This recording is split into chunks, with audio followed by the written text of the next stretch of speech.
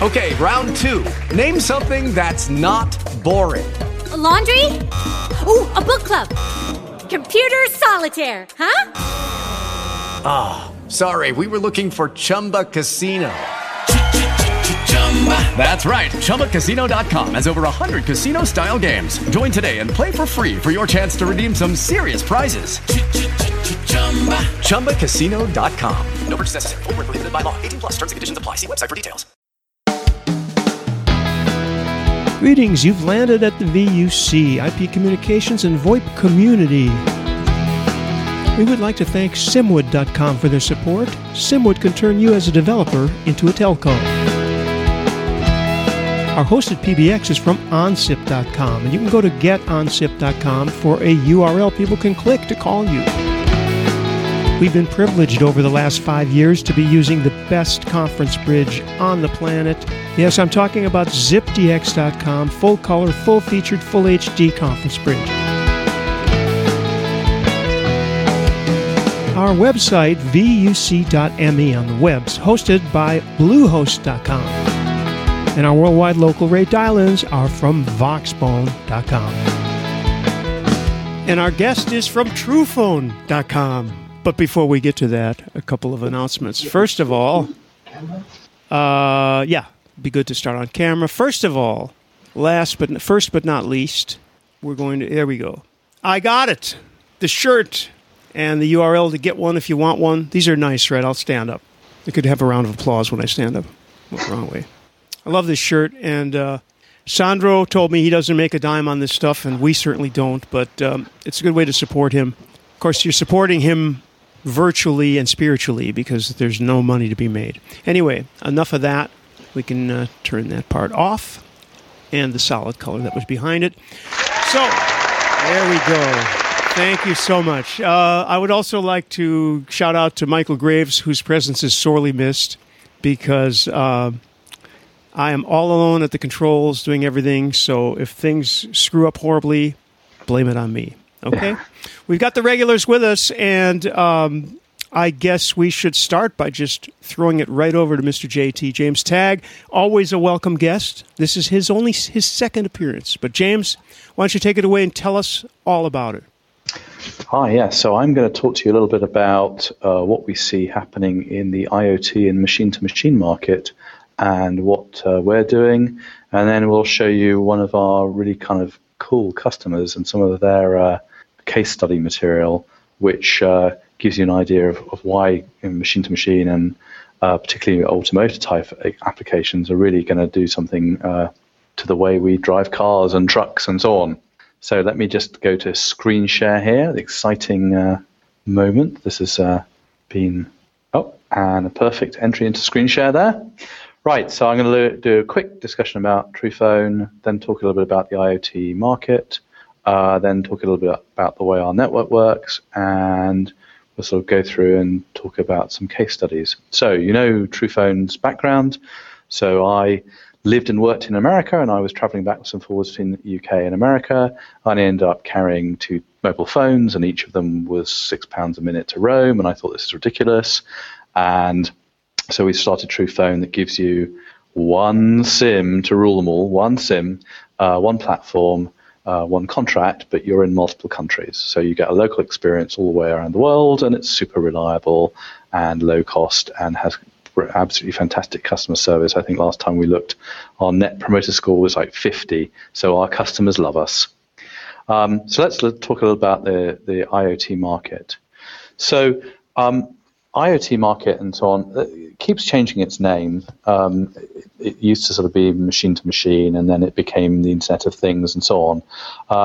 And I don't see a very precise definition of them. I think the real thing to think about is the fact that today, the vast majority of human beings on planet Earth now have a mobile phone. Maybe, well, that's probably half of us. There's still people who are poor enough they don't have one. But most people have a mobile phone. And in 10, maybe 20 years, I mean, there are lots of different votes, I think that each of us will carry 10 mobile devices. We'll have 10 SIMs on us or whatever. And so, we'll all have a pacemaker. Well, maybe not pacemaker, but we'll all have some sort of medical device that kind of keeps us fit and encourages us. We'll have a wristwatch. Maybe those will be two things. We'll have something in our bag so our computers don't get stolen and we don't lose them. Have something in our wallet so we don't lose our wallet. We'll have something to stop us losing our keys and forgetting our keys. We'll have tagged all our children so that they can be found and kind of located and looked after. We'll have tagged our pets. We'll just have tagged everything. And lots of things that are fixed will also get attached.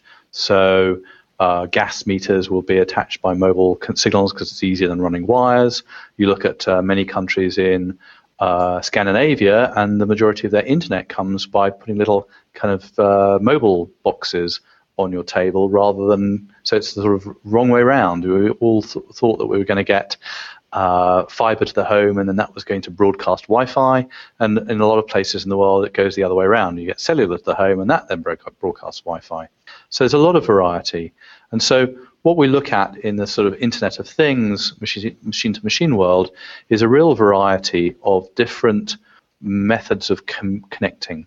So I guess the main one is satellite, or the broadest one is satellite, because we have this problem that with cellular, you don't get it in the North Pole, and you don't get it in the South Pole, and you don't get it up mountains, and you don't get it in High Wycombe, right? So we have a cellular network which serves maybe 20% of the planet and maybe 60-70% of the population, but it still has enormous holes in terms of coverage when you actually look at its geographic kind of penetration. Not true. Not true, hopefully. And then, of course, so satellite still gives us this kind of wide area, but it's way too expensive, and indeed cellular is way too expensive and way too power hungry to serve lots of the examples. So if I want to connect up all of the sort of bits and pieces in my home or the bits and pieces in my office, or I want to measure the temperature in every single room and connect every light switch, I'm not going to do that with cellular. I'm going to do that with Bluetooth or Zigbee or one of the local area networks. The most interesting one I saw when I was in America is that there's a new sort of pseudo Wi-Fi standard for cars, so that cars can talk to each other. So rather than going round trip via cellular or round trip via satellite, there's actually a standard by which my car can talk to your car and your car can talk to the next car. So this is very interesting. So, for example, I might be coming up to a junction. You're ahead of me. There is, in fact, traffic about to cross that junction, right? I can see your camera. So I can see ahead of myself by seeing your camera. I can know whether you're about to brake because I know that your foot is hovering over the brake. So there's this lot of very sophisticated communication on both a local and a general way. But of course, the nice thing about cellular is it sits in this kind of middle band where it's in most places you want it, it's high speed, and it does allow you to get back to the internet, whereas Bluetooth and Zigbee and all these things, they're a second hop technology. They need something to be their backhaul, whether that's a piece of fiber or a piece of cellular. Why are people doing it? Well, this is just a list of all of the kind of standard business reasons. But what I'll show you in a moment is that with a case study really kind of brings us home as to what really goes on with an Internet of Things launch. But what we see is new products. So everyone's starting to carry little kind of devices in their bags to stop theft. New ways of kind of distributing things. New business models. So one of our customers, which I'll show you in a moment, now puts our SIM in vehicles with cameras, and those cameras watch to see if there's an accident in the vehicle. So as soon as a G-force of the vehicle goes above 3 or 4, it reckons that's a potential accident, and it starts feeding back camera information to the central center. Now, the interesting thing, of course, is that what they actually can make money out of is driver ed. So you now know which drivers are better and worse, which drivers have more and less accidents because which drivers are involved in G-force incidents more often. So you can actually charge to train drivers because you now know which drivers are going to be good and which drivers are going to be bad. You can correlate their G-forces with accident rates. So that's a completely new business model. And you can also obviously feed that to the insurance company. So insurance company can give you 10% off your car insurance if you've got one of these cameras in the cab. But that's a kind of boring thing. The interesting thing is the way that it changes people's behavior, and then it actually allows you to change their behavior in advance. So not only can you change their behavior because they know they're being watched, but actually, rather than watching them and being a bit of a sort of a punishment type thing, you can actually show them which sorts of driving things they do cause problems and therefore make them better drivers. So we can all be better people, improve the human race. So when we look into IoT machine to machine, we really see that it's sort of dominated by three sectors. So the first thing is automotive. Automotive, they reckon, is going to be around 65% of the revenue in machine to machine. The next segment that is really coming up quite interestingly is the watch segment. There are an awful lot of connected devices. Let's ask a pop quiz question. How many watches, don't know how you do a pop quiz on this thing, but how many watches do you think were sold in 2014? So some sort of wearable, connected, wristbandy, smartish device. Approximately how many do you think? In the low millions. Yeah. Yeah, low millions. Okay, about 250 million devices. Well, that's low millions. so low millions, not quite a billion, i.e. less than 500 million. But I mean, I was staggered by that. I thought it would be, 4 million, 8 million devices. So there are just a ton of devices that people wear on their wrists that are actually quite smart, all these polar watches and running watches and all that sort of stuff. So the watch segment is remarkably large, and we're seeing a lot of watch projects at the moment where we'll see them in CES maybe in January next year. Some of them will fail and they'll move them to the following year, but a lot of stuff. And we saw the first kind of fully connected watch launch at Mobile World Congress. So that was the Samsung G2 Cellular. And that allows you to, it has a cellular SIM, an eSIM in the watch. And in that instance, they've got around all of the KYC and how do you get it to boot up they pair it with your mobile phone. So you get one of these Samsung watches, which is quite cool. And someone in the conference can find a picture and drop it into the conference in a moment. But you get quite a cool watch. And then you pair it up with your mobile phone, and because your mobile phone has the right to know your customer in each of the countries where you live, it assumes, therefore, that if the watch is a pair of that phone, then it's legitimate to give you a SIM. So that means you can launch SIMs and watches in 90-odd countries, and Samsung announced and showed that product at Mobile World Congress. And then the final segment, of course, is amazing fragmentation. So we'll show in a moment this sort of driver ed video product, but we see tons and tons of stuff. The biggest one, I guess, is metering. So gas meters and electricity meters in the home are often connected back to base by cellular because it's just too much of a trouble to try and draw cable through your house to get to your under the stairs in Britain or down in the cellar in America or out back in Japan. It's all very different. So a lot of those are being done by cellular. I've got a car charging point for my PHEV vehicle, and that's got an O2 SIM in it to take it back to base again because it would be too expensive to build.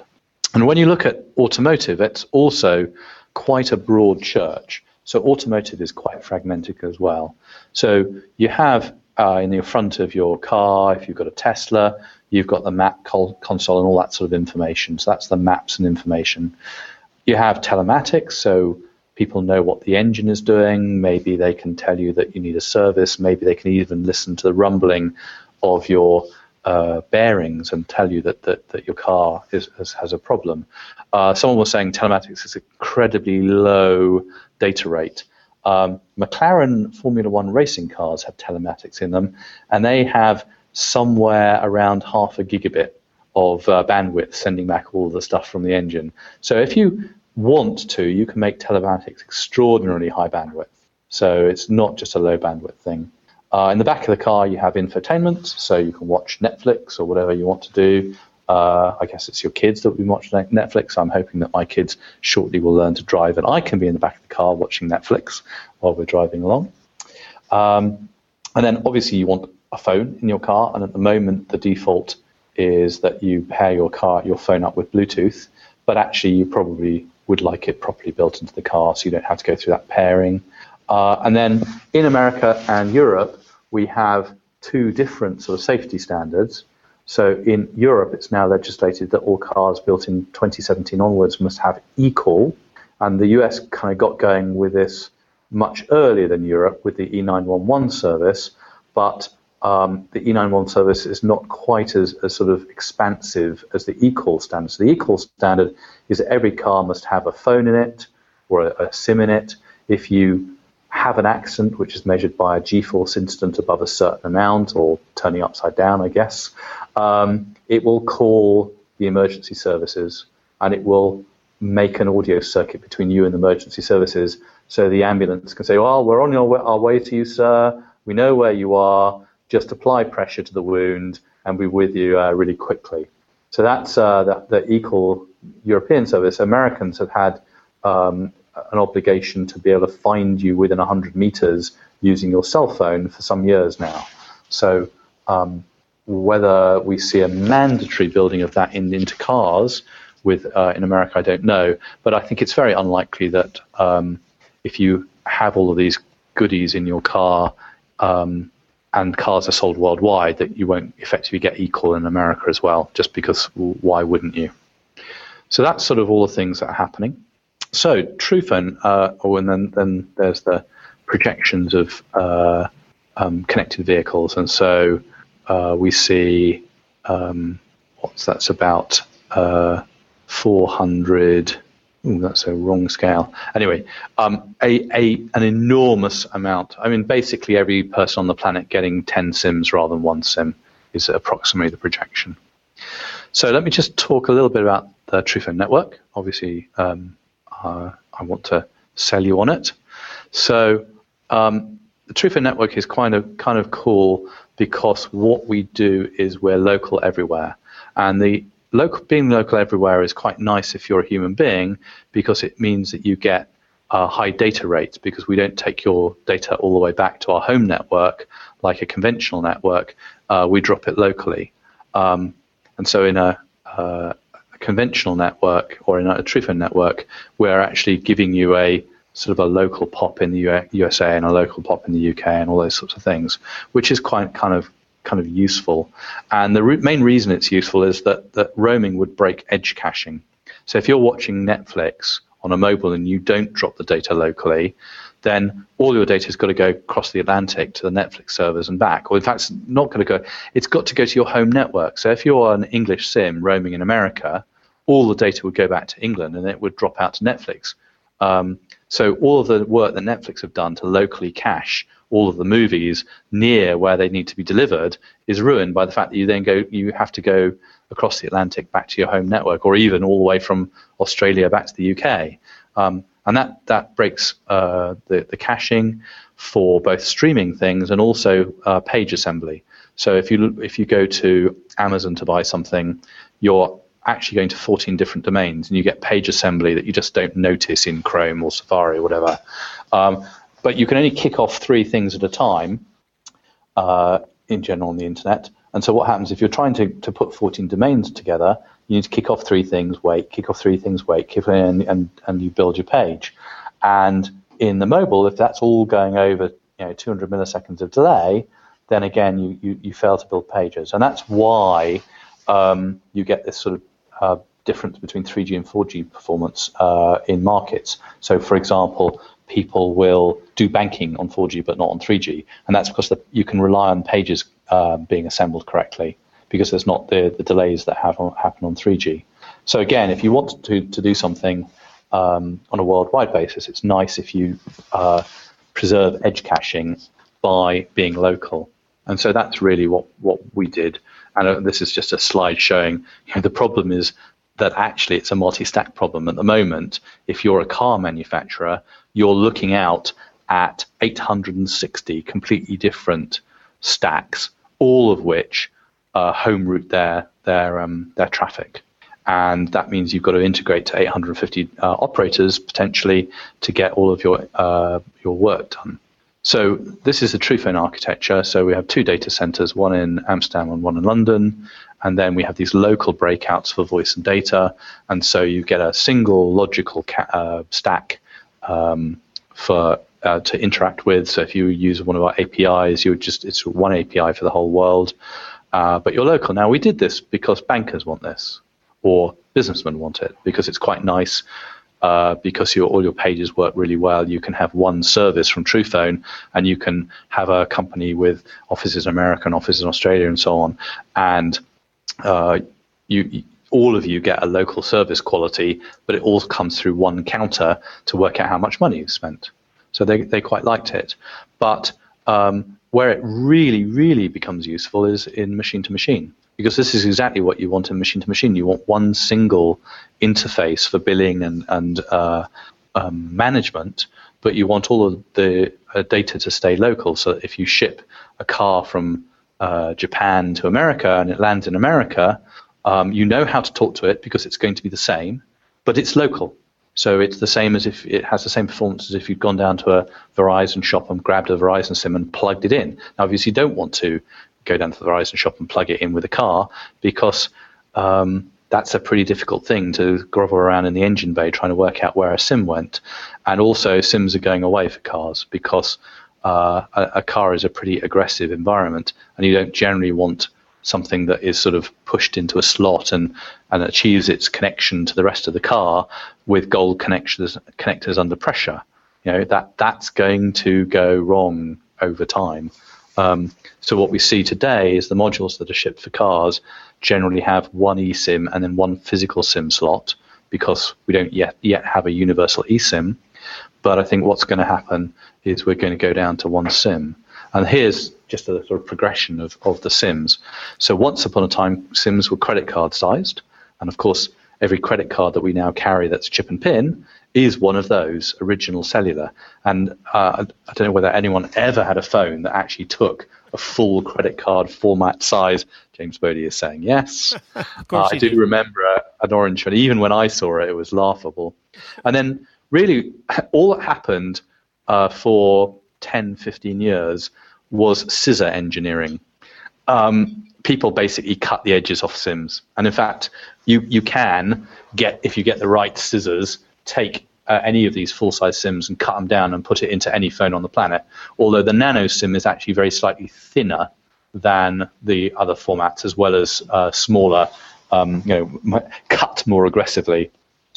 And so on some phones you can't scissor a SIM down. But what we're now seeing is proper innovation in SIMs, and really we see a few things. So embedded SIMs are flip chip bonded. So you basically take that chip and now you get it in a different die format. You turn it upside down, you put it onto some solder on the board, you heat the thing up in an oven, and it reflows, and now your SIM is permanently bonded to the car, and you can't kind of shake it loose. It's just a SIM, but you can't shake it loose. And because you can't shake it loose, it needs some over-the-air update methodology. James, may I ask a question? Yes. So you mentioned the problem of vibration and hostile environment in an auto, and frankly, my Huawei MiFi isn't that hostile, but it also has problems, well-known problems all over the world with SIM and contacts. So these are contacts. It's always going to be a problem. It's like motors and moving parts. My question is, but we also want a SIM because you want to change phones and possibly change cars. Now, if you're renting a car, for example, what's going to happen? Can you speak a little to that scenario? You maybe changing a vehicle and you want your data. How is that right now? How are we looking at that scenario? Well, I mean, the car rental would be really, really hard, I have to say. But because not if you were plugging in a SIM, but since we've eliminated no, well, we're going to eliminate SIMs. And in due course, and so it's a sort of the SIM is dead along with the SIM. So we're not going to lose an authentication unit, and indeed, I don't think we're going to lose a hardware authentication unit. How about authentication via your phone? Some kind of wireless. You bond your phone. You get into the rental car. You're peering with the unit for audio. So maybe there's a way to do that. Well, yes, that's exactly what the G2 watch does. So if you imagine that your car could be configured in the same as the Samsung watch, you get into the car with your mobile phone. You tell the rental car that you are, Randy, and it says, okay, good. I know I have KYC for you. I know who you are. I am going to now transfer your identity into this car until such time as I notice that you leave the car or whatever, and actually kind of move the authentication across. And now the car is authenticated to you and can share your data, which means the dashboard can fully come up and show your maps, your Google Maps, your Netflix account in the back seat. I mean, it fully localizes to you, and there's absolutely no reason why you can't use that. You can't do that, and I think that's where we're going. Mm-hmm. There have been a lot of questions about soft SIM, i.e., whether we need something that's a real SIM. And of course, when you go to watches, you have the problem, and wearables, you just don't have space for a SIM. So some people have kind of cut the corners off embedded SIMs and made really, really, really tiny chip SIMs. But a lot of people are talking about going to soft SIM. So the worry about soft SIM is hacking. And so I maybe I shouldn't say this publicly when it's being recorded, but anyway, I'm not super worried about someone hacking my phone or hacking my bank account, because I can handle those issues through contract or through some form of insurance, right? So if someone hacks my credit card, then my bank will generally repudiate the charges and deal with it and so on. I am immensely worried about someone hacking my pacemaker or my car or my aeroplane or my insulin dispensing device. So what we see now is a bunch of people starting to put hardware protection on die. So SIM on die. So Samsung Knox has a hardware protection device on the die of the main processor, which means that you can't root that. That's not running Linux. That's running something kind of simpler and less prone to attack. And it then checks the Linux kernel and makes sure it hasn't been compromised. Now, at the moment, if it's been compromised, it shuts it down. But it's on a mobile phone. Now, obviously, clearly, you don't want it to shut it down, because that would be an obvious attack, which is compromise the Linux kernel, it will shut down and your airplane will fall out of the sky. So people are getting into really sophisticated systems where you have to have a safe image, and then you upload a new image. And if the safe image is detected to have been rooted, you go back to the safe image and so on. So you're always in a safe position. So there's a lot of work going on in that sort of area. And whether the thing is a real SIM, recognizable as a SIM built using the same sort of code, or whether it's a Knox chip. I think ARM have announced some sort of hardware protection unit that you can put onto your microprocessor die. I think that's the way we'll go. We'll end up with something SIM-like, or a SIM on every microprocessor. And there'll be into IoT. And there'll be a movie next year, Reboot at 5,000 feet or something. Yes, indeed. Well, we've had a few of those, right? Haven't we? Quick. The Entertainment Center certainly has done it many times. Quick question on, just to put things in relative. Apple, what was an iPad came out with? It was SIMless. If you don't know this, Tim Patton is here, and he may. What was that about? So what kind of SIM is that? That's not a SIM. It's an electronic SIM. Well, the Apple SIM is a SIM. It's a physical. It's just not removable.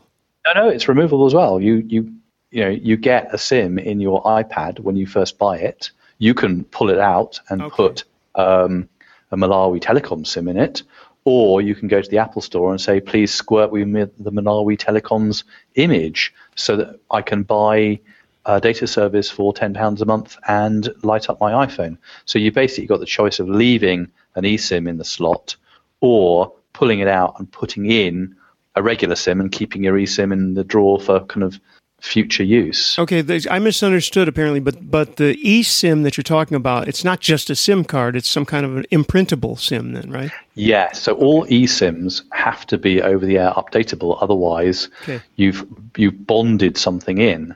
But of course, you can make an eSIM as a pluggable format unit, and you can just take your standard phone, pull out your SIM, put in an eSIM, and now as you travel the world, you can flip images. And if you think, that's exactly what TruePhone does. You pull out your SIM, you put in a TruePhone SIM, and now when you move countries, it flips IMSIs so that you relocalize to the country. So we were one of the first to put an eSIM style technology out there. And of course, as always happens with these things, people then develop standards. You get industry bodies come together, you standardize, and you solve the problem, hopefully in a positive compromise between all the different interested parties, so you get something. So we're evolving towards a sort of electronically pluggable protective SIM that can be deployed either as a pluggable SIM to legacy devices or bonded onto the board for future devices. Okay. But there's a lot of standardization work to go at the moment. And just a quick call back to something you said about power meters, and we're talking IoT. I took a quick look because we were notified that we are going to get a new power meter. We have a brand new one because ours went bad a few years ago. But there's a new one coming out, and it's an auto, I can't think of the word in English, but it automatically sends the consumption. But it doesn't have a SIM. It does it over the power line. I just looked at that just now to see. We don't have it yet, but apparently it works over the power line. And I was thinking, boy, that does seem to be a little inefficient that every power meter everywhere had a SIM in it. That sounds like not the ideal solution to me. Endearingly, there's a thing in the UK where there was supposed to be a rollout of those power meters for everybody. And, over SIM or over power line? I think it was over SIM, but it got blocked by GCHQ, who said that it was chronically insecure. And so it's currently on hold whilst they fix the fact that the whole network had one key. Right. It'll depend on how your power grid is wired up around the world, whether a power line modem will work well or not. So it also, I guess, it depends on where they want to put the device, what we would call the frontal, ironically, in this country, the device that gets all the stuff together, like a hub kind of, and pulls all the information, and then does something with it that we don't know. Maybe that has a SIM in it. I don't know. It's a good way of deploying things, right? Because you don't have to run wires in the home to a Wi-Fi hub or whatever. And I mean, obviously, if you get lucky and you've built a grid that will do power line signaling, that's a great way of doing it. It certainly won't work for me because I'm three transformers away from. Right. So I'm definitely out for that. Yeah, you're going to need a satellite, James. Yes. No, I'm sure you're connected, so you won't need a satellite. I've got fiber to the home. I've got fiber to the field, if you remember. Right. So that's right. We put it in a couple of years ago, dug up all the fields. So. Okay, I hope I didn't break anything with all these interruptions, but... No, I was almost done. So I was going to run through sort of the value chain. So basically the car makers buy stuff from hardware makers who buy stuff from mobile operators. We hope that we're one of the mobile operators. And then there are people who enable things like Microsoft and so on in terms of the operating systems. And then there are people who integrate things for you. And then you consume stuff like infotainment and live maps and books. Kindle? Why do we put books in there? I suppose it's a thing, right? Kindle is a thing as opposed to a car thing. As we just said there, you're going to need all the sort of standard capabilities in terms of SMS and USSD and voice and video. So it's basically a fully compliant SIM. And the biggest problem for metering is coverage, because actually no operator is going to be able to cover all of the country. So very often in metering, people have deployed metering and found that they can only deal with about 65% of the homes, and so they're now talking about eSIM for meters, so that you can put Vodafone or O2 or 3 or whatever in a meter electronically, so you can get it to fire up with the operator that you can actually see, because you're deploying these devices in not very good bits of your home that are quite challenging. So finally, let's just talk a bit of practice. So we've built quite a sophisticated connectivity management tool for all our SIMs using for IoT and machine to machine. And the typical example of a life cycle is you finish making your car, you get to the end of the production line, you test it, you then close the box on your watch or you shut the door on your car, you leave the SIM in some very quiescent state where it's going to report macro location. So you can now see the car on its car transporter across Europe, get to a dealership. Then you're able to sort of fire it up so you can give half a gig to the dealer, so you can configure the telematics and so on. But you don't want the risk of someone sort of sitting in the car and watching 20 meg of Netflix or 20 gig of Netflix. You just want to kind of limit it. And then the person picks up the car and they fire it up and they get opened up to their full kind of usage. And so we've built that sort of connectivity management tool to do that, which obviously covers the whole world. And let's do a couple of. James has got a really cool video. So one of our customers. Are you going to take the screen and show a video? Yeah, sure. Yeah. So one of our. I don't know. Do I lose audio now? Are you on audio? Well, yeah, you want to mute. You mute, and I'll talk. At the risk of just. Before, are we going to have the music problem? No, we're not. I specified. Okay. I gave strict instructions. No music. So this is a silent comedy video, okay? Go for it. So I'm focusing on James. JB? Okay, well, what we're looking at here is the output from a truck, a camera in a truck. And this company, this partner, Intelligent Telematics, put these cameras in trucks, and they trigger when something happens. Like this event here, you've got a truck trying to overtake rather dangerously. Wait, James, are we supposed to be seeing something? Because we're seeing you. Oh, dear. I thought I was showing you a video. No, sorry. Glad I wasn't afraid. Well, right, okay, we'll start that one again. Start it over. I'll let you know when we see it. Right now we're looking at you. Oh, gosh. See, all the production problems aren't mine. Here's looking at you, kid. Of course. Yeah, while he's getting his thing together, look at this beautiful Sipped Vicious t-shirt. Isn't that great? Right, here we go. Fantastic. Oh, looks like it's a winner this time. Got it. Are you seeing that? Got it. So we've got this camera in a truck. It's driving along the road. In this case, it's picked up that there are high G-forces on the camera, and when it experiences that, it takes a chunk of video with the event and sends that to a central point. Now, this little thing that we just saw there, a dangerous maneuver, and here's another one where they slam on the brakes, triggers an event, and it will then send the preview, poof, and bang. That's a good one. There's a cracker. It'll send the video and the telemetry from 10 seconds before to 10 seconds after the event.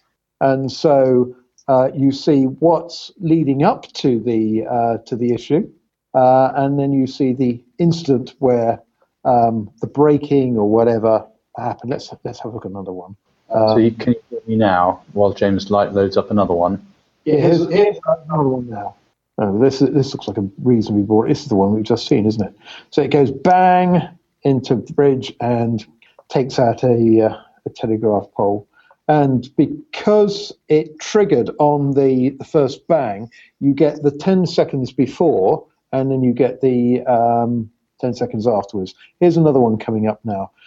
Dry force motorway altercation.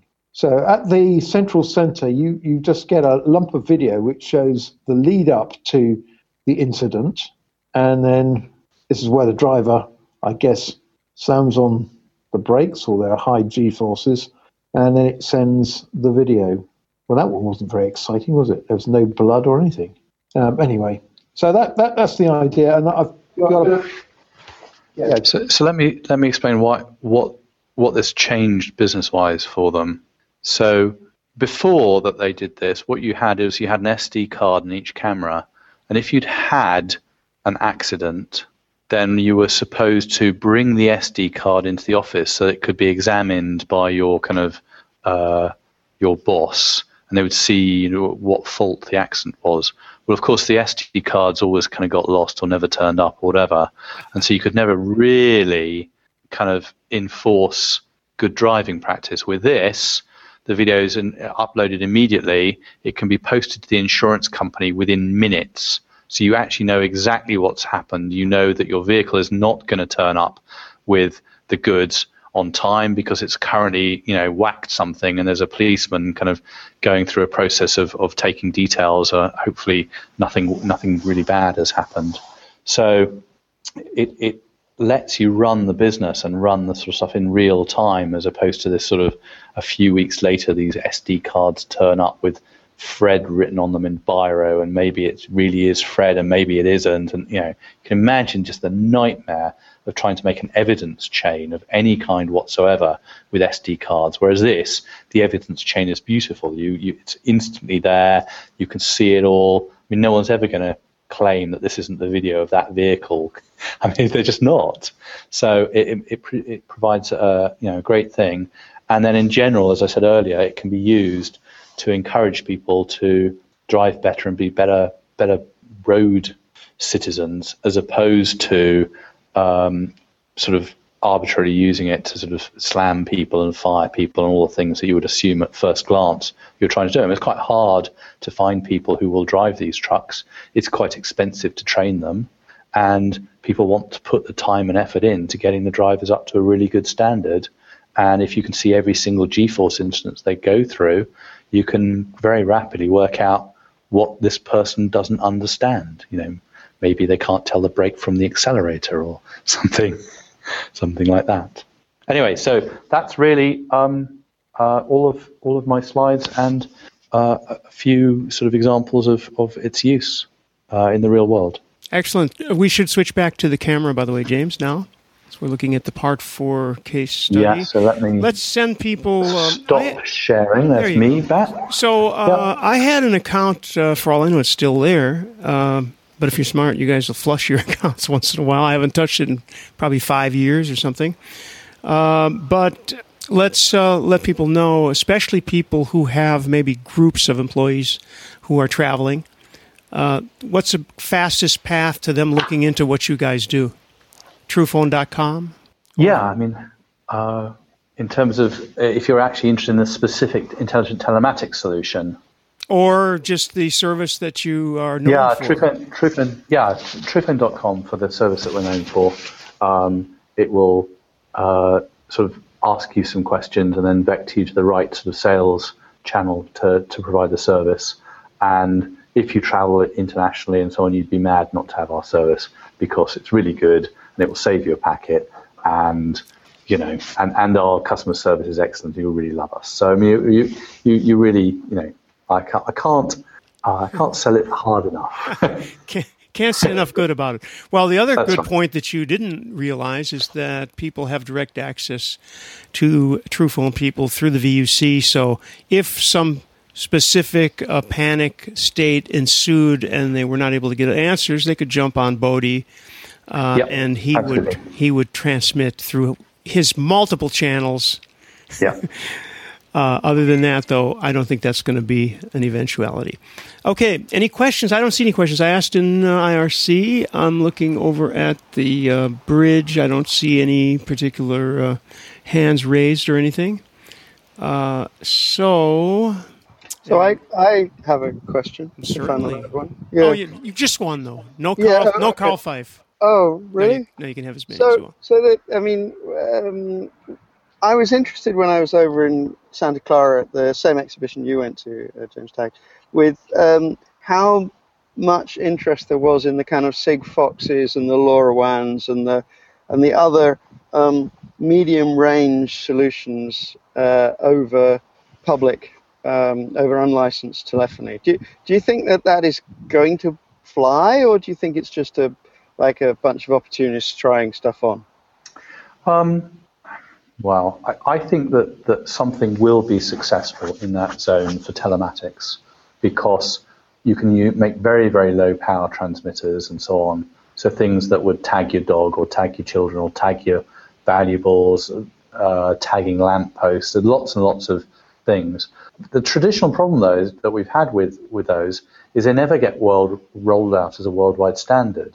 And so someone will come up with one of these things, but it's a funky frequency in one country, the same in another, and same in the other. So the big advantage, the only reason that Wi-Fi and Bluetooth and Zigbee all sort of were successful is that all the governments in the world popped up a tiny piece of spectrum that was the same in the world, or almost the same in the world, and said, go knock yourself out, we're going to not put huge legislation. So something like 99.99% of the wireless innovation that's outside cellular has occurred on 0.001% of the usable spectrum because it was set up in that regulatory environment and it was harmonized around the world. So my first question with all of these new funky technologies that you hear about is this a UK only thing?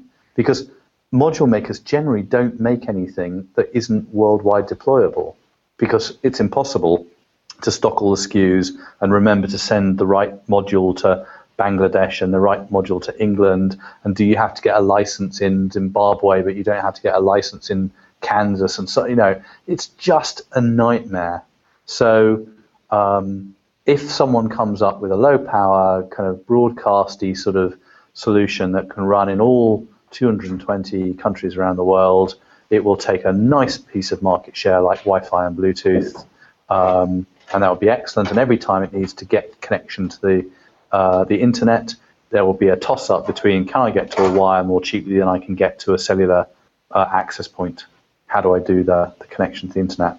If it's not harmonized, I think we'll have this conversation. I've had this conversation every decade for 3, maybe 4 decades now, and nothing has emerged that has with any significance.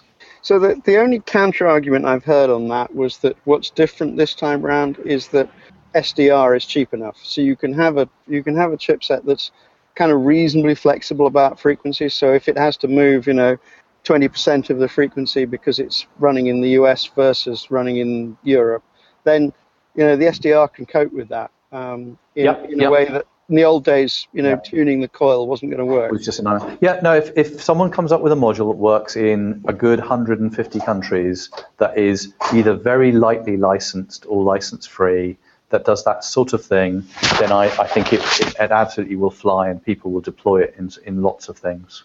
But again, I think it will fly, and it will be an interesting adjunct to Bluetooth, Wi-Fi, cellular, satellite. It'll fill a nice, neat gap at the moment. So James is showing a TIE fighter. James Bodie is showing a TIE fighter, or that's software-definable radio. It's a Lime. Is it a Lime SDR? Yeah. The significance of this is James talking about the cost of deploying different SKUs across the world. Well, this is a software-defined radio. The great thing about this is it'll operate. We can't actually see you. Oh. Yeah, no, we can. Yeah, I can show the people are looking at it, sure. But microphone. Yeah, get the microphone up. Yeah, can you mute, James, when I'm talking? Oh, is that what it is? The great thing about this is you can configure it so that it can operate with just about any waveform, and so you can change the waveform and the operating spectrum as you go around the world. And this is Lime Microsystems. Was it an LMS 7000, something like that in there? So the experience with that is that's all fine and dandy until you hit the antenna, at which point you actually want an antenna that's tuned at least to within, roughly the spectrum you're going to operate in. Yeah, that's true. Modern mobile designs are constrained these days by the antenna design. But having said that, you can produce something that that operates on a very wide bandwidth as well. So I'm waffling a bit, aren't I? So the benefit of cellular is just the enormous volume. You've got in cellular 4G, you have the same problem. You've got 70 different band plans that you have to deal with. But because of the volume of handsets that are made, people have actually brought out chipsets that deal with 70 different bands. Okay, I've got a question here. How many bands do you think a modern iPhone operates on? Any ideas? I would say nearly 100. Oh, I was going to say 40. I think Tim's a bit close, actually. It's about 40 different bands. I think there are 43 different bands of 4G, excluding the Chinese ones, excluding 3G and excluding 2G. So I'll bet you a beer that I'm more right than you are. That'll be another beer then. Well, should we look it up now? Yeah, and while you're looking it up, we can't let James go without, without mentioning his book, which is called Are the Androids Dreaming Yet? Amazing Brain, Human Communication, Creativity, and Free Will. Now, James did a presentation. You can look that up on VUC, but you can also just go to Amazon in whatever country you live in, presuming they have Amazon, or go to a bookstore. Of course, last time I went into a bookstore, the guy told me, just look it up on Amazon. And I am dead serious, by the way. That actually happened to me in California. Slackers, these millennials. Anyway, so did I get a copy of this, by the way? I'm trying to remember if I ever got it. You promised me one. I think I did, yeah. I hope so. Well, actually, I don't think I did, but I stopped asking. Anyway, we'll work that out later. But I do recommend you check into this because it's a whole other aspect of Mr. Tagg that was not exposed during this little session. So now I have to figure out how to stop showing that. There we go. Very much. So, James. Okay, there we are. There's the answer. That's still you. 1, 2, 3, 4, 5, 6. Yeah, but we're seeing you. Now we're seeing you, but not hearing you. This is the aspect of the VUC that I love so much. Yeah, both James are muted currently. Well, I didn't do it. Okay, I'm now unmuted. There we go. But James, we're not, James Bodie, we're not, you were showing something that we're not seeing, I think. Oh, you had the statistics. There.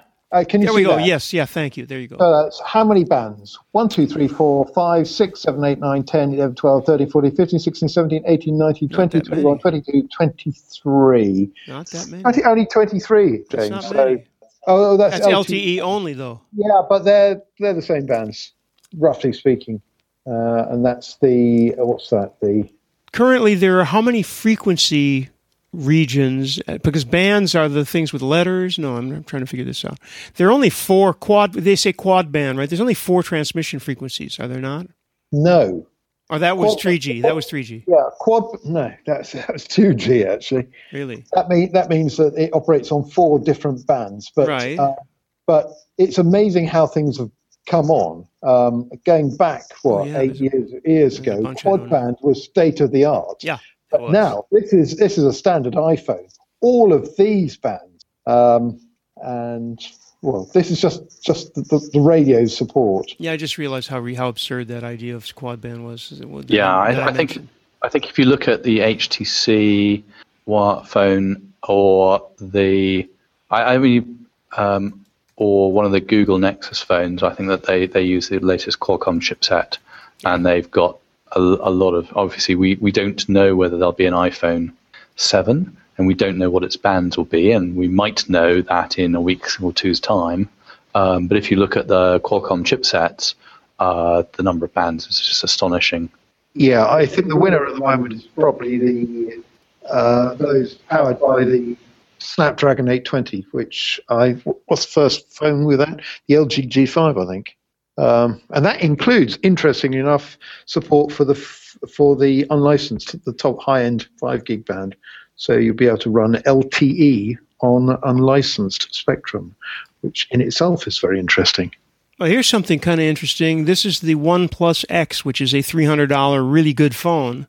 But you'll note the European version has 16 bands. My wife has one of these, by the way. They're great phones. But it has 16 bands in Europe, 15 in North America. So whatever that means. Yeah, so that's right. So that basically, at the moment, with the exception of that phone James just mentioned, you need a SKU for China, a SKU for the rest of the world, and a SKU for North America.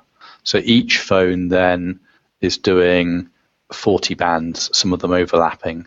If you want to do the whole world with a single SKU, you get nearer, you get in the 80s of bands. You don't get to 120, but you get into the 80s. So that's why I was having the argument with James. I think I'm probably more right than he is. That if you really look at state of the art in number of bands you'd want, that you can put in the phone, you're near 80, whereas a phone that you purchase, like an iPhone, is around 40. But I think iPhone, it's at the end of its design window at the moment. I mean, we will assume that in 2 weeks' time, the new version is unveiled. So looking at a phone that essentially the design is 2 years old and saying it's got 30, 40 bands in it, the state of the art is more in the 80 range. So that's what you want for a one SKU fits all design. You mustn't give too much away here, James. We might find out what it is in a couple of weeks' time, but the rest of the world won't. No, it'll be announced at Worldwide Developer Congress. I mean, I'm assuming that it will get announced at WWDC. It may not. We may have to wait till September. I have no inside knowledge whatsoever. I'm just saying there is a point at which sometimes they announce things like that coming up. Yeah. It ought to be pointed out as well that with Apple, if you know something and you let it out in public, you lose one heck of a lot. They have you screwed down. They can come and take your house, basically. Speaking from personal knowledge, are we? No, just from reading the agreement. Okay. Anyway, anything else from anybody? The greatest conference organizer on the planet is with us, Daniel. Hello, Daniel. I assume he's listening. He's in IRC. Okay, everybody, this has been the VUC. We're moving to what we laughingly call the mature audiences only section, which actually is kind of the opposite. But anyway, we're going to turn off the video, and we will continue in audio a little bit more confidentially. So thank you, James Tagg. We'll look forward to your third visit very soon, I hope. Yeah, thank you all. Okay, take care. Goodbye, everybody. Thank you for listening. Thank you for participating, and we will see you next week. By the way, Matrix, Vector IM. Check out vector.im so that you can be prepared for next week's session with Matthew and whoever else is able to come from Matrix, matrix.org, and you'll be able to follow the IRC through vector.im, as well as a whole bunch of other things that they're going to announce. See you then. Bye. And we're clear.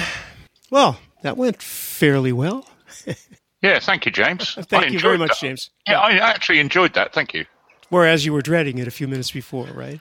No, not at all. Look, James has spent quite a while traveling around the States doing different briefings on this, and I was feeling a little left out, so I'm now not feeling left out anymore. Hey, that was the bleeding edge of the IP communications and VoIP community. We're at vuc.me on the web. Thanks to Simwood.com, who can turn you as a developer into a telco. Our host at PBX is provided by onsip.com. The site at vuc.me is on bluehost.com. We use zipdx.com for our wideband, full-featured conference bridge. And our local rate dial-ins are from voxbone.com. Every Friday, 12 noon Eastern Time. See you next week. With the Lucky Land Slots, you can get lucky just about anywhere. This is your captain speaking. We've got clear runway and the weather's fine, but we're just going to circle up here a while and get lucky. No, nothing like that. It's just these cash prizes add up quick. So I suggest you sit back, keep your tray table upright, and start getting lucky. Play for free at LuckyLandSlots.com. Are you feeling lucky? No purchase necessary. Void where prohibited by law. 18+ terms and conditions apply. See website for details.